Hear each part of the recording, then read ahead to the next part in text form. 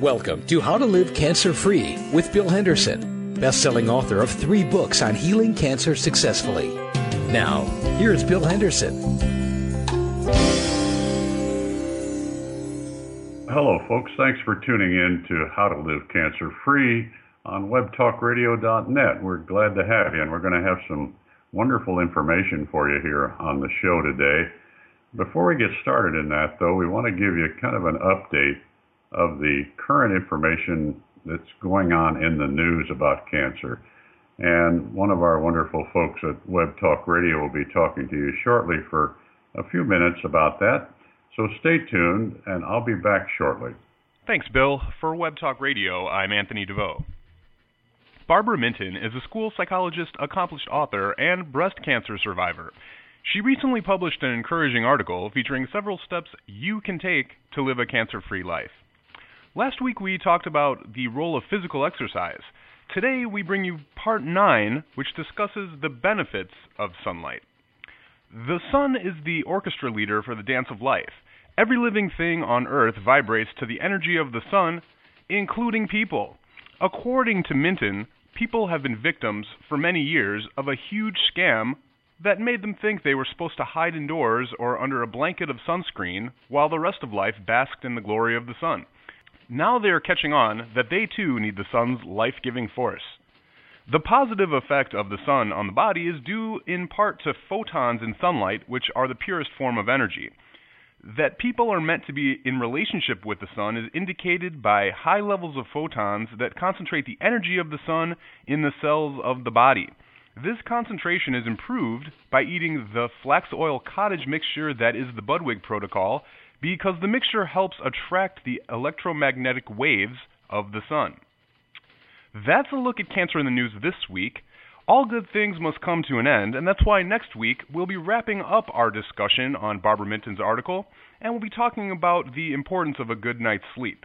For Web Talk Radio, I'm Anthony DeVoe. Bill, back to you.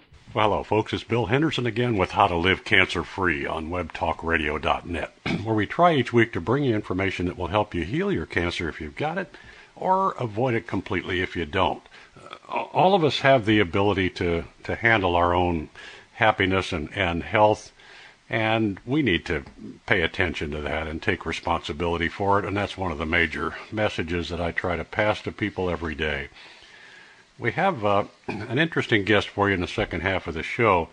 It's a lady named Cherie Nobbs who has written a book on helping cancer patients heal, because she is a surviving member of a couple that the husband got cancer and passed away about a little over 2 years ago. And Cherie in this book is trying to share with you her experience, both helping her husband and what happened to him, but also trying to help you to become a better caregiver, if you will. The book is called Cancer Journey Handbook, and it's inexpensive. She's in Australia, and it's available on a website, which you'll hear about in the second half of the show. This is a very, very interesting book. I think you'll like Cherie, and I certainly did. It was a pleasure talking to her. So stay tuned. If you want to learn about me, of course, there's a website called beating-cancer-gently.com, where you'll learn lots of information about cancer and about me. A lot of free information there that you can read anytime. About 2 years' worth of my newsletters, which are designed to update the book that I've currently got for sale there, the Cancer-Free book. You can read that book, of course, as an e-book, download it immediately, or buy it in a paperback and have it shipped to you. It takes about a week or so. It's possible, of course, to buy from the publisher both the e-book and the paperback, so you get it immediately, and then you get the copy you can hold in your lap a few days later. But take a look at that website if you're interested in my book, or in a lot of free information about why I feel cancer is quite healable, and that you are the primary one that is involved in that healing, not the doctors.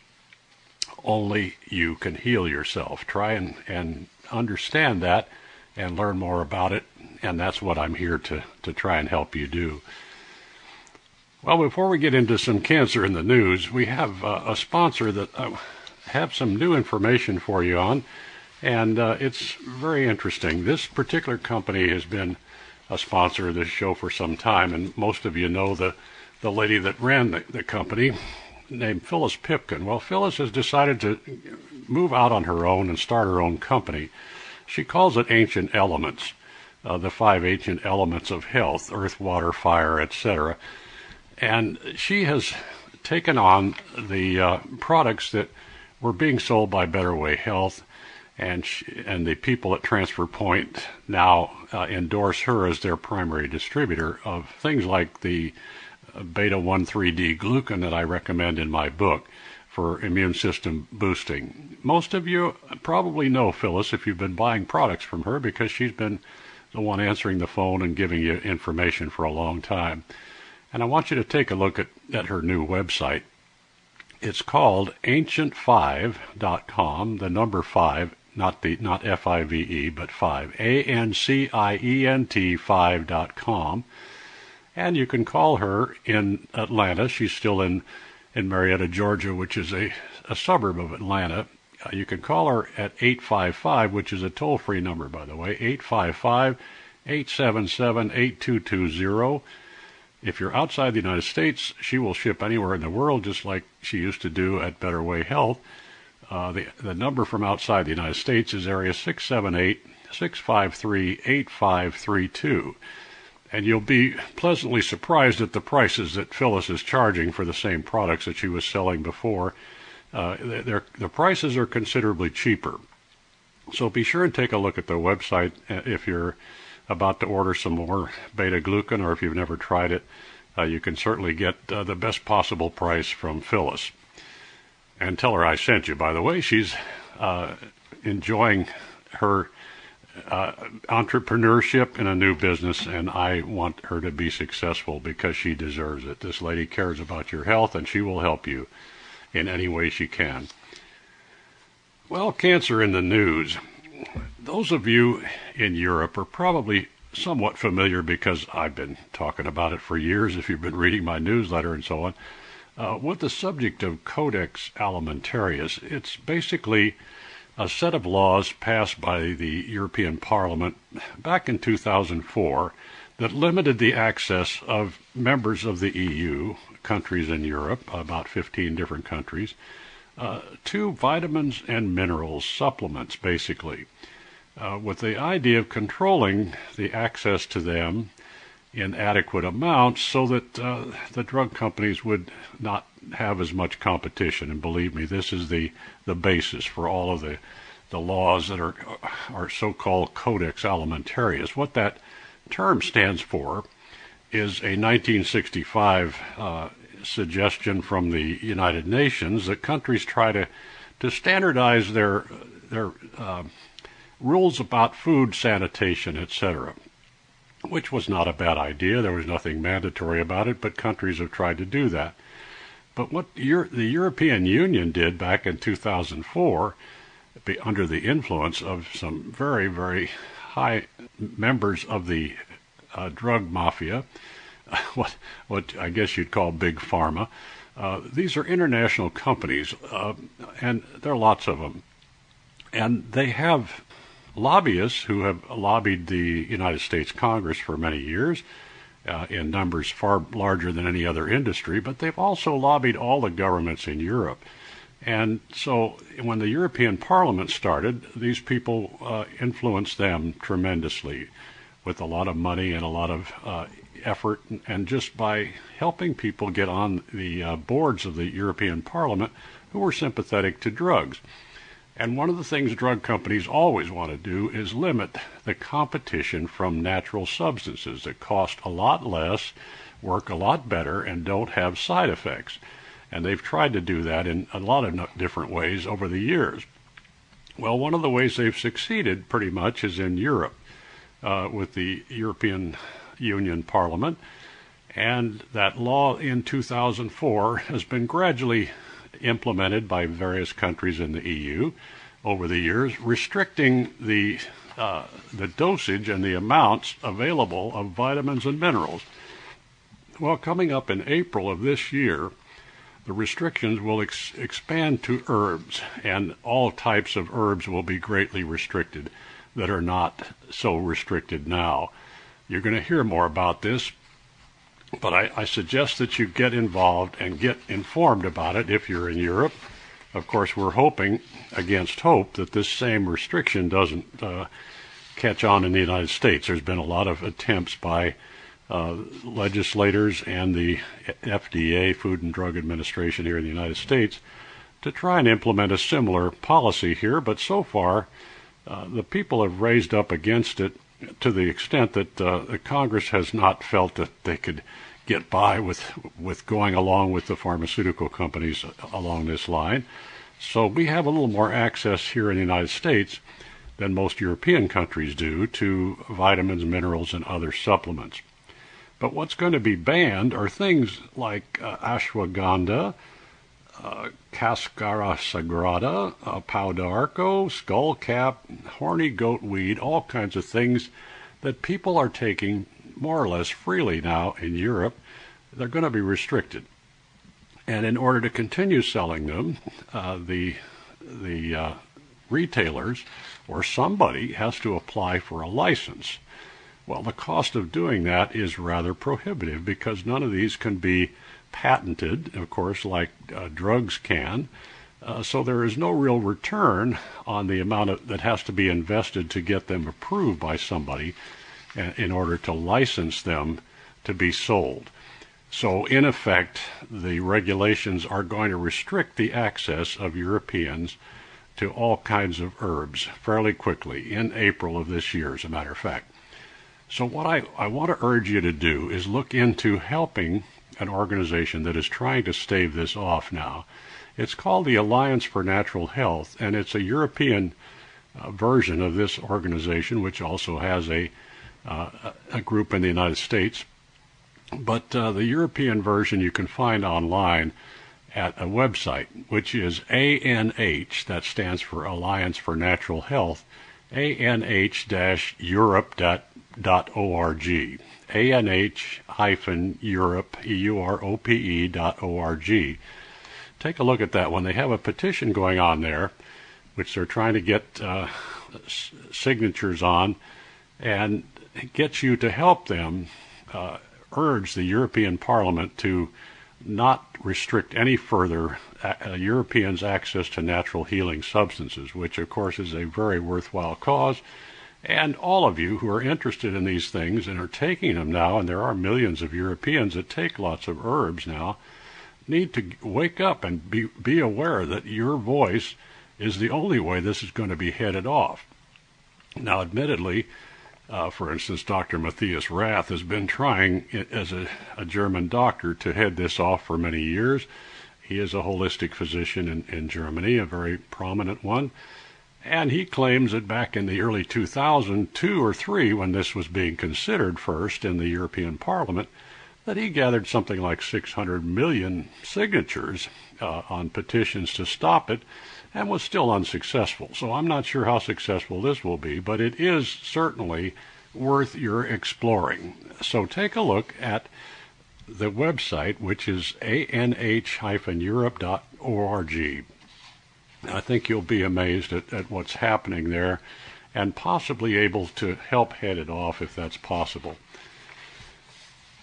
Well, another item that came up here that I found very interesting for a number of reasons, some of which some of you will already be aware of, is a discussion in Natural News about the mercury amalgam issue. Mercury amalgams have been around for about 100 years or more, and used by dentists because they're very convenient, they're very inexpensive, and they're trained to use these in fillings. Why? Well, because mercury amalgam, which is called silver fillings, by the way, and there's maybe 20% silver, but there's about 51% mercury in the amalgams that are put into silver fillings. And of course, it is a very toxic substance. And there's lots of restrictions about how mercury can be used and put into the water supply and disposed of and so on. It's a very dangerous substance, probably the second most dangerous to something that is not radioactive. But mercury in your mouth, according to the American Dental Association, is perfectly safe. Now, how on earth could that be? Putting something in your mouth that has to be disposed of as a hazardous material when it is handled. Does this make any sense at all? My personal experience here, and I'll cover this briefly with you, I've had my mouth cleaned up back in July, as many of you know, where I had 12 mercury amalgam fillings in my mouth, 5 of which were under gold crowns that I was not even aware of, that the mercury had been there for many years, since my 20s probably, when I had a lot of problems with dental cavities and what have you. So the mercury had been there for a long time. In July, a wonderful dentist named Dr. Stewart, not only in Texas, replaced the mercury amalgam fillings for me with a substance that is very safe in my mouth, and my mouth is finally cleaned up for the first time in my life, literally. And of course, I'm going to be 79 here in a couple of weeks, so I've been under mercury and the influences of it for quite a while.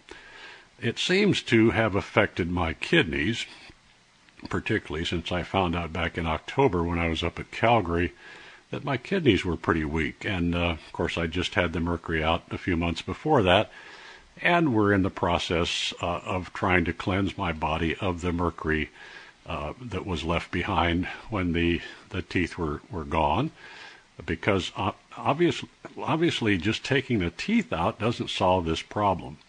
It takes care of the source of the mercury vapor that comes out of the teeth, which is really important. You want to do that as soon as you can. But it also doesn't clean up the entire body. You have to do what's called chelation and detoxing for some period of time, usually months after you get the mercury replaced in your mouth. You have to clean it out of your organs and your tissues and make sure that it actually leaves your body and doesn't just, move from one place to another in your body, which is quite common, by the way, if you're not careful.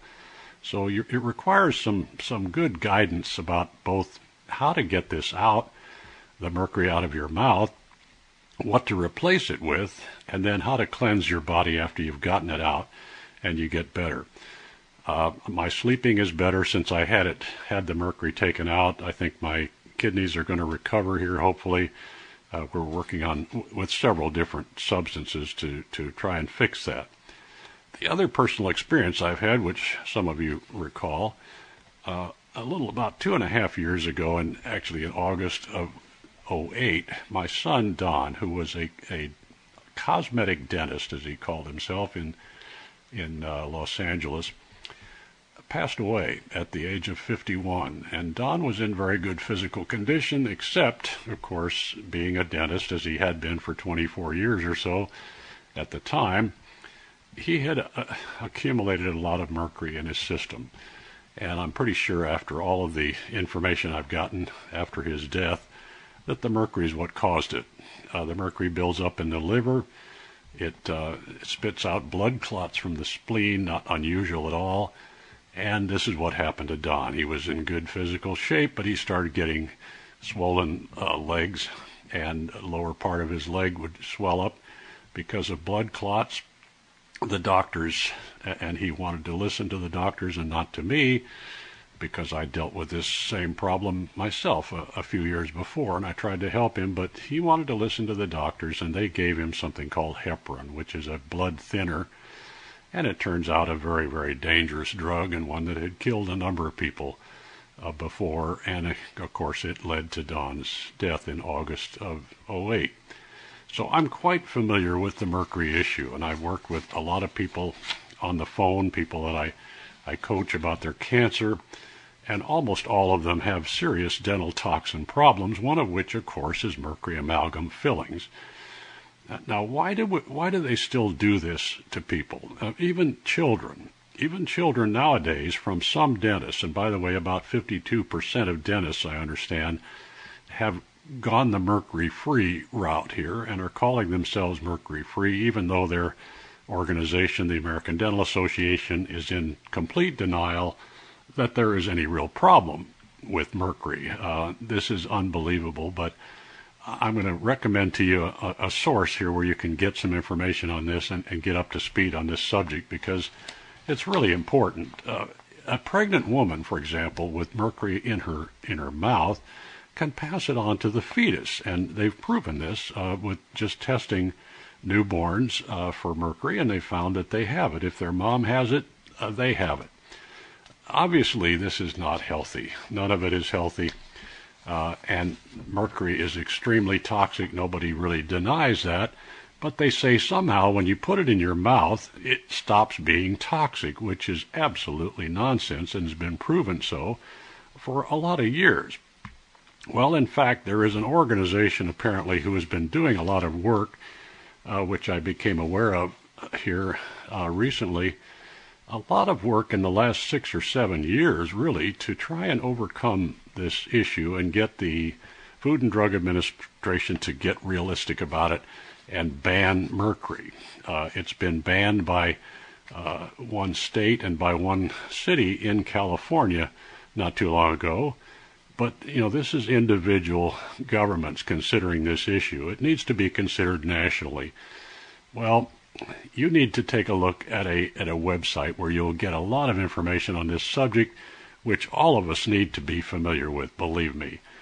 The website is Toxic Teeth, TOXIC, teeth, TEETH.org. This is the website for the Consumers for Dental Choice. And this organization has been working for a long time, about at least 7 years or so, to try and get the FDA to get realistic about mercury and ban it, basically, and stop putting it in people's mouths. Well, they've had some progress.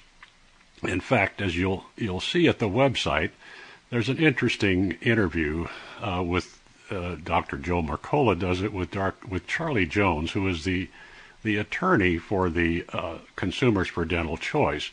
And he describes their history of trying to get this substance banned. And what they finally did was apparently get a court order in 2008 ordering the FDA, and by the way, banning mercury is supported by President Obama, of all people. But the FDA, of course, operates independently and in bed, of course, with large industry in general. And one of the industries is the producers of amalgams. And this was proven, apparently, because the Charlie Jones's organization, the Consumers for Dental Choice, after a lot of legal work, finally got a judge to order the FDA to change its, to reconsider and change its official position on mercury amalgams.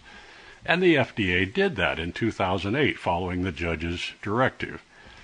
Unfortunately, late that year, or early 2009, I'm not sure which, after the agreement had been implemented by the FDA in a few ways on their website, they changed some things about mercury and so on, a new director, a new commissioner of the FDA was appointed by President Obama.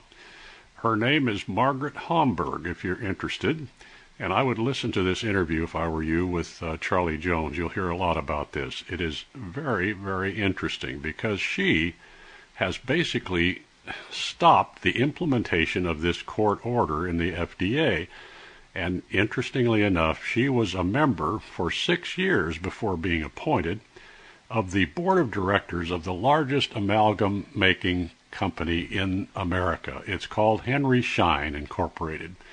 And as a board of director member, Margaret Homburg, now the FDA commissioner, was paid $250,000 a year for 6 years to sit on the board of directors. And of course, when she got into office, and this is the old swinging door between government officials and industry moguls, once she got into office, of course, she was a huge conflict of interest with her government job and her interest in helping her compadres at the Henry Schein Incorporated Company continue to make amalgam fillings, which is the largest amalgam maker in the world.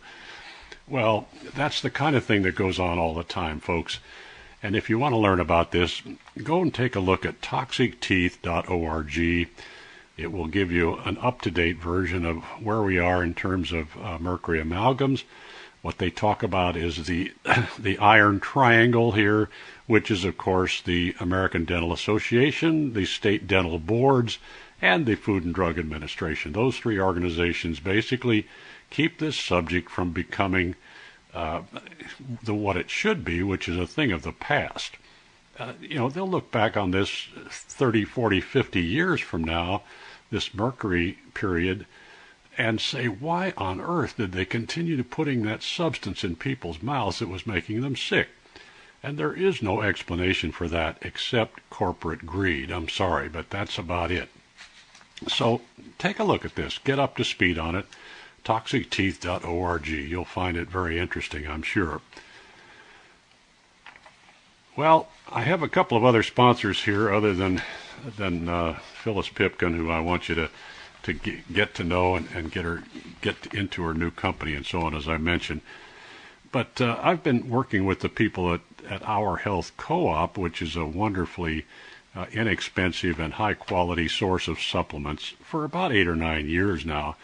And these folks are wonderfully interested in helping you with your health. They have had, for ever since I've known them, the least expensive and highest quality supplements available anywhere. And all you have to do is take a look at their website, which is makinghealthaffordable.com.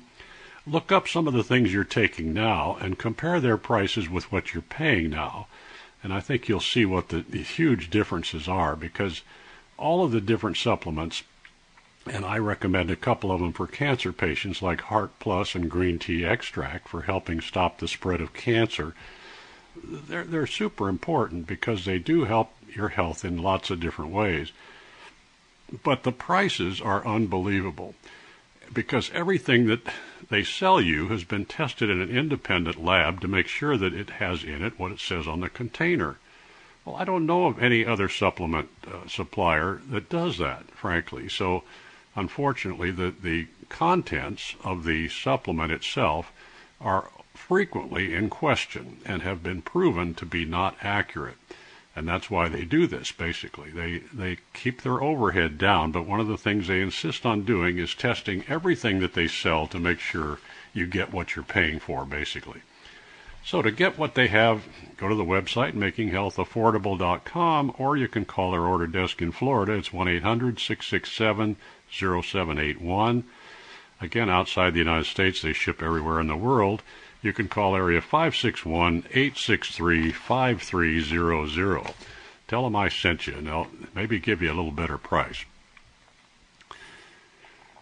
Well, I like barley power, and I take it every morning, as you probably know, and it's a wonderful way to keep my body alkaline, which makes it a pretty hostile place to any kind of degenerative condition, not just cancer. But an alkaline body basically cannot grow cancer. Cancer cells just can't live in anything but an acid environment. So much of the things that we do to our body cause it to be acid, and most of this is the food, the drinks that we drink, the sugar and so on.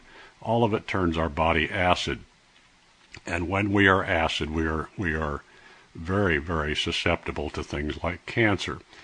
So it's important to take this whether or not you have cancer, but certainly if you have cancer, about 18 or 20 of these a day, of these little green pills called Barley Power, will get your body alkaline again and has healed people of cancer who did nothing else but take these pills. Now, I don't recommend anybody rely on just one thing to get over cancer, but that's what some people have done, and it worked. So, hey, this is a powerful substance. It's full of enzymes. It has all 3,000 of the enzymes in the human body that come from these young barley plants where this stuff is grown and cold processed into little green pills. So get some of these by all means. It's grown in western Pennsylvania on a beautiful farm up there that I visited. The phone number to call them is 1-800-358-0777. They're on Eastern Time. Their website is called greensupreme.net. That's the name of the company. And, of course, they'll take calls from outside the United States because they'll ship it to you anywhere in the world. You can call area 724-946-9057. Well, stay tuned now, folks. I have a very interesting interview coming up with Cherie Nobbs, and she'll be able to tell you her experience with helping her husband, who did not survive his cancer, but she learned a lot in the process about what works and what doesn't work for cancer, and I think you'll find it very, very interesting. Stay tuned.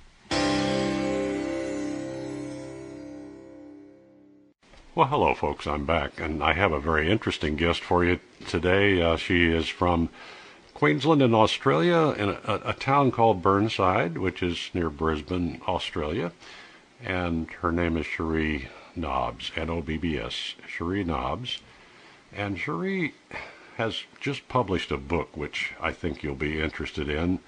It was published actually last year in 2009, but it's called The Cancer Journey Handbook for Travelers, Carers, and Friends.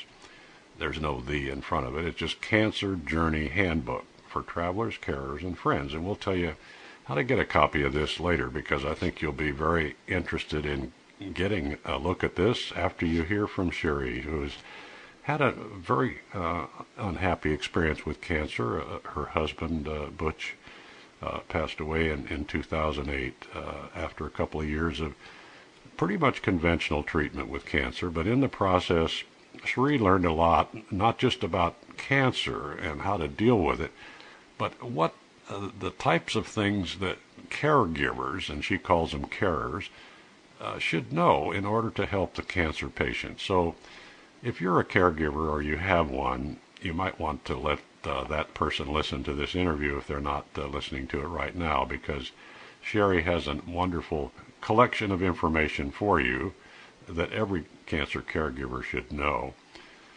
Cherie, I'm awfully glad you can share with us today, because I know this is not easy for you, even a year or so after your loss. But thank you very much for sharing with our audience today. Well, thank you for talking to me. Well, we're mighty glad to have you. And how are things in Australia today, weather-wise? This is the last day of the year there, I think, is it not? Yes. It's been raining for about 2 weeks, but today it looks like a promise of a good new year. Oh, great. Okay. Well, and it's pretty much summertime there, is it not? Yes. Yeah, and it's a beautiful country. I love Australia. We were down there some years ago and spent a week or so there and really loved it. I enjoyed the people, and I'd love to go back someday. But before we talk about your and Butch's experience with cancer, tell our listeners, if you would, why you wrote this book, Cherie. Why did you think it was important to write it? Well, during Butch's journey, I started writing a book because I had met some carers, and I wanted to tell other people that some of the side effects that they had during the cancer journey as a caregiver were quite normal. It wasn't until I'd been talking to them that I realised that they were normal and that we all had the same kind of side effects. Oh, yeah. The side effects of being a caregiver, I guess. Huh? Yes, like panic attacks and oh, my. And the symptoms that you get that are relative to whatever it is the person you're with is going through. Yeah, so your idea here was to give a guide to people who are going through this to understand that their experience is not unusual, that it's pretty much the norm. Sorry. What to expect, right? I looked everywhere for books that would help us during Butch's cancer journey, but there wasn't anything. Everything was very clinical and detached, and I needed something that addressed the emotional side of what we were going through. Oh, yeah, really. That is important, and I don't know of many other books that do this. You try to summarize for the caregiver, how they should expect to feel about things, but also what to do that is helpful for the person with the cancer, the loved one, if you will. Well, Butch went through a lot of treatment with the conventional cancer doctors in these 2 years or so. How do you feel about that now, the type of treatment he got? Butch's belief system was in the medical system. Yeah. Mine isn't. And many people are like him. I mean, that's not unusual at all. No. So it was hard for him to look at natural therapies, whereas I look at the treatments he went through, and I can't see how you can get better when you're being poisoned or burnt or cut open. Yeah, here. So you learned that during his treatment that there are many things that doctors do to you that simply make the situation worse, I gather. Is that right? Oh, yes. You know, the toxic stuff they put into them and how long it takes to bounce back. You know, and Butch used to say to me that he was just tired of being sick and tired. I'll bet. Yeah, and of course after the original cancer was discovered in his breast, and men do have breast cancers, by the way. I don't know what the number is exactly, but it's thousands of men in the United States, and I'm sure in Australia some number there have breast cancer every year. Not that unusual. But it did spread later to his brain, did it not? Yes. Yeah. Approximately just over a year later, he started getting a sensation in the back of his neck and had an X-ray, and it turned out that he had a brain tumour. Yeah. And what type of treatment did they do for that? They operated on him and removed it, and then they did radiotherapy. Okay, yeah, radiation as we call it, or radiotherapy as they call it in Australia and most of Europe, I guess. And what was the effect of the radiation on his brain then? Up to about 3 months after he'd had the radiotherapy, it was around about then that he started losing his concept of spatial distance. He became a little confused. Oh. His short-term memory loss. He suffered short-term memory loss. Sure. And you couldn't. I mean, at his age, which was what? How old was Butch, by the way? He was 46 at that stage. 46. Yeah, you're about 50 years old now. You told me. So he was a relatively young man, at least by my standards, and there was no other explanation for this problem that he had with cognitive problems except the radiation done on his brain. Is that right? Yes. When Butch had the radiotherapy, he suffered some terrible burns, you know, because it was on through the back of his head. Oh my! And the pain was and the blistering was quite terrible. We used to apply aloe vera on it to try and make it better, but it was very difficult for him to make a decision. And Butch was a very decisive person. So, what do you think, or did you ever explore with Butch what might have brought this on at that age? I mean, a very young age to get this type of cancer, really. To get the cancer? Yeah. What did you think caused this? Did you ever explore that with him at all? Yes, I did. Butch used to work on a kiwi fruit orchard, and we used to have to spray lots of stuff. Okay. And during kiwi fruit season, he would spray with a hormone, and what would happen was if he was down the back, he had to wear a complete zoot suit, you know. Yeah. And the mask and everything. He wasn't allowed to drink for 7 days before or after. We were on tank water. We had to cut the tank water from the house. Okay. So that it wouldn't infect us. If he was down the back and he forgot his stirring stick, he would put his right arm in and stir it. Oh, I see. Yeah, so you think the toxins were a big deal here, right? Because these were, spraying plants with herbicides or pesticides or something? And hormones. And hormones, I see. So he was exposed to a lot of toxic stuff then. Yes. And this was, how long before the cancer was diagnosed was this exposure? He would have been in his 30s okay. when he was doing that. So it would have been several years before the cancer was diagnosed. Yeah. But it can, cancer tumors, as you know, can take years to become visible enough to be diagnosed. So they could have very well been a contributing factor to it. Of course, as I mentioned to you before we started the interview here, if you had come to me and I had talked to you and him about the cancer, we would have discussed the cause of it in some length. And one of the causes that I've found is so prevalent is dental toxin issues, where people have had dental work done, almost any kind of dental work, and it creates toxins which are very, very conducive to cancer from my experience. What do you think about that? Did he have a lot of dental work done?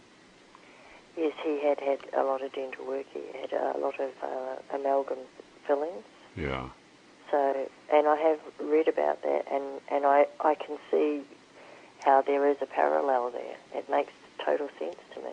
Yeah, well, that's interesting. I mean, it obviously can't help Butch at this point, but it might be interesting for you as a learning part of this experience here to keep that in mind, both for you and your family and any friends that you can talk to. And it's discussed in a number of different books. One, of course, is mine, where I talk about it at some length, but it's just something that is such a common issue. It's unbelievable how many people have serious dental toxin problems that are clearly related to the cancer because they get their jaw cleaned up and they get well. It's amazing.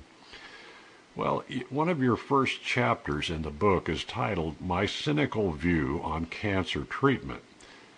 Tell us what you meant by that. When Butch was first diagnosed and we saw his oncologist, he was told that the best thing about being an oncologist is that no two people react the same way to a specific kind of cancer. I see. That it doesn't matter whether you have 10 people with the same one, they'll all react differently. And I could never understand why it was that everybody was treated the same way with the same kind of toxic sludge. Yeah, very, very interesting. Why do they do that? It seems like they should tailor it a little better, don't you think? Well, I guess they believe they do. Yeah. They have a specific sludge for each variety of cancer. Mm. But I can't see how poisoning somebody or nuking them with radiation or cutting bits out of them is going to make a person whole. Yeah, well, yeah, you've got a lot of experience on that, personal experience here, and I certainly agree with you 100%. None of those are methods of healing. They happen to be methods of treatment that are always used by the cancer doctors, but they don't heal people, unfortunately. You mentioned in there some experience that you had, or you did some research, I guess, on the success rates of certain types of cancer treatment. Could you mention what you found about that? I've got to admit that when I found out, I was shocked that the success rate here in Australia is only 2.3%. Yeah, really. Incredible. Yeah, in the United States, there was a major study done in the 90s of hundreds of thousands of people, and they found the success rate with chemo was 2.1% here. So the studies were about the same, I think. I don't like those odds, as I tell people every day. I like something a little more promising than that to stake my life on, as it were. Well, after this experience, tell us what you think cancer is, just in your own words. What is cancer? I believe cancer is something that's formed within our body because we have low self-esteem, we work in stressful environments, right. We live in a petrochemical society and we're water-based, so I can't see how that's working well for us. Right. I believe a lot of the emotions that we repress will also help towards cancer. And I realise the food we eat too, because, there's lots of chemicals and additives, not to mention sprays, in most of the food we do eat, right. which is packaged in nice petrochemical plastic bags. Well, would you say that cancer is a symptom and not really the problem? It's a symptom of an imbalance in your body, is it not? Oh, I would definitely say it's a symptom of an imbalance. Mm-hmm. Yeah, that's pretty good. I mean, I remember reading that in your book, and that's a very good description of what it is. It's a temporary imbalance in your body that has shown up with an excess number of cancer cells.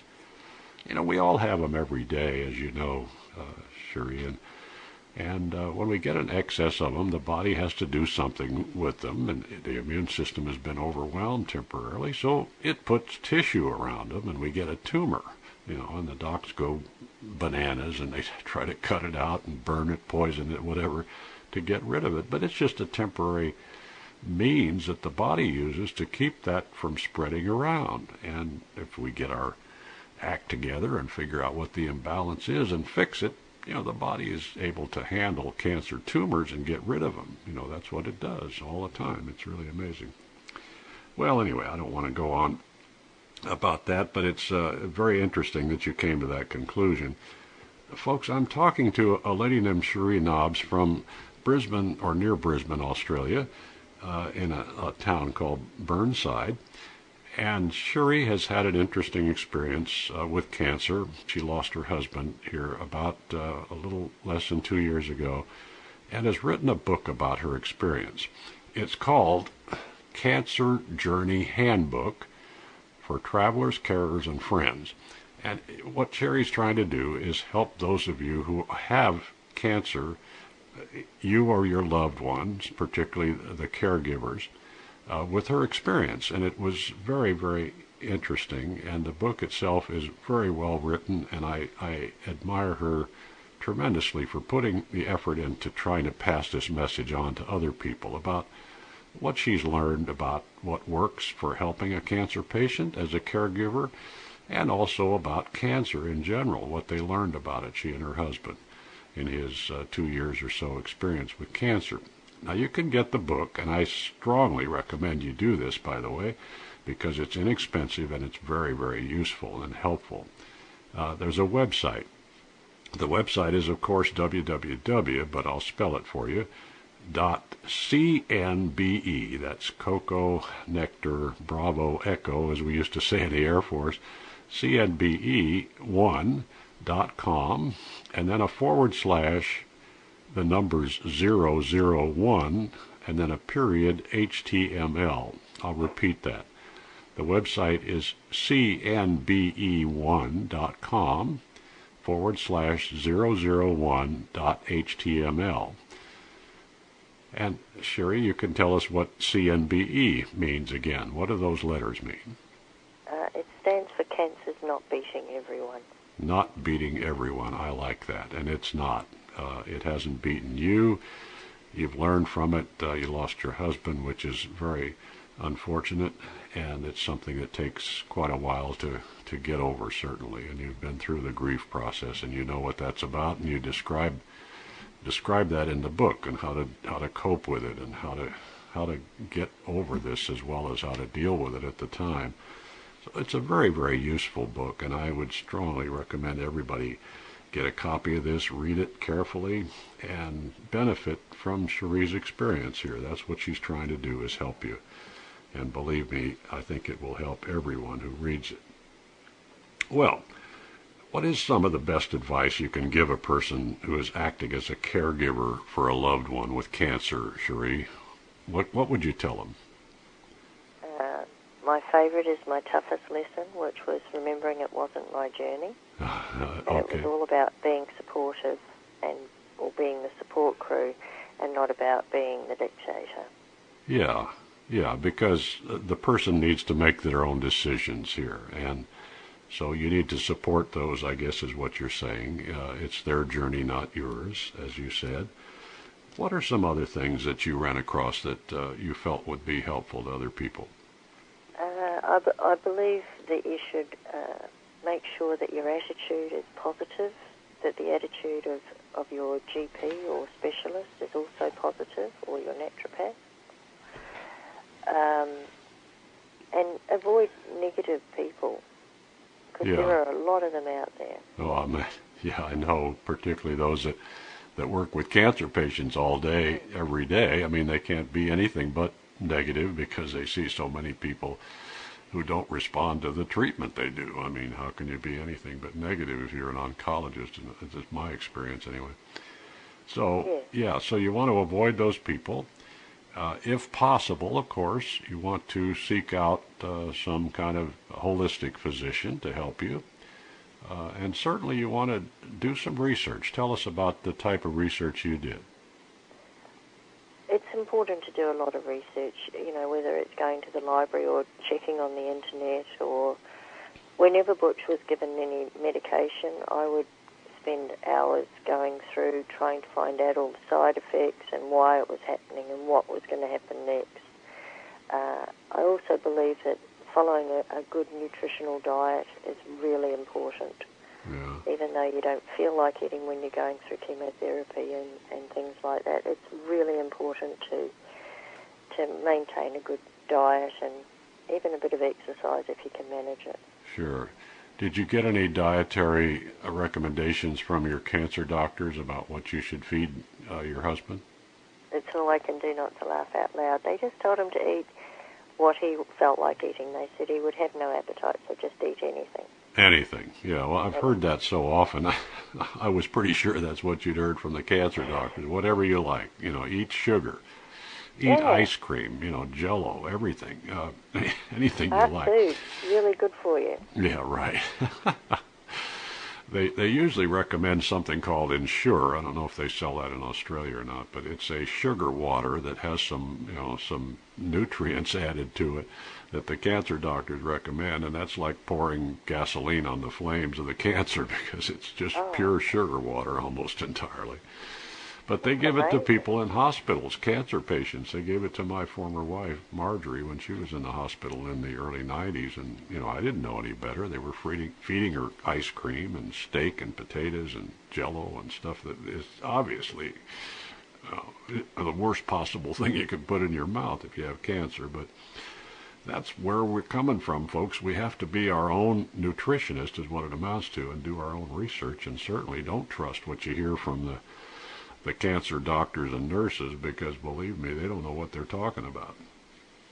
Well, what about any other advice for people? Now, the book is obviously it's long enough that you're not going to be able to, summarize everything in this short interview, but I want you to give whatever other advice you feel is vital as far as both helping the cancer patient, but also surviving the experience yourself as a caregiver. Okay, well, as a cancer patient, I believe the most important thing is your research. Take the time out to find out all the options and make an informed choice. I think that is the most single important thing. As a carer, I believe staying positive is important, but not to the detriment of hiding everything, as I did. I used to hide in the shower and cry because I didn't want Butch to know that I was feeling less than positive. Yeah.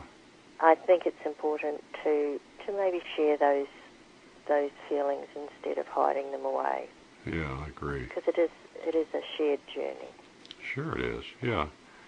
And these, you're helping a human being, and, they need to adapt somewhat to you as the caregiver as well as to themselves. So, you don't want to be, try to be, a completely neutral person about this. There are obviously emotional issues that come up.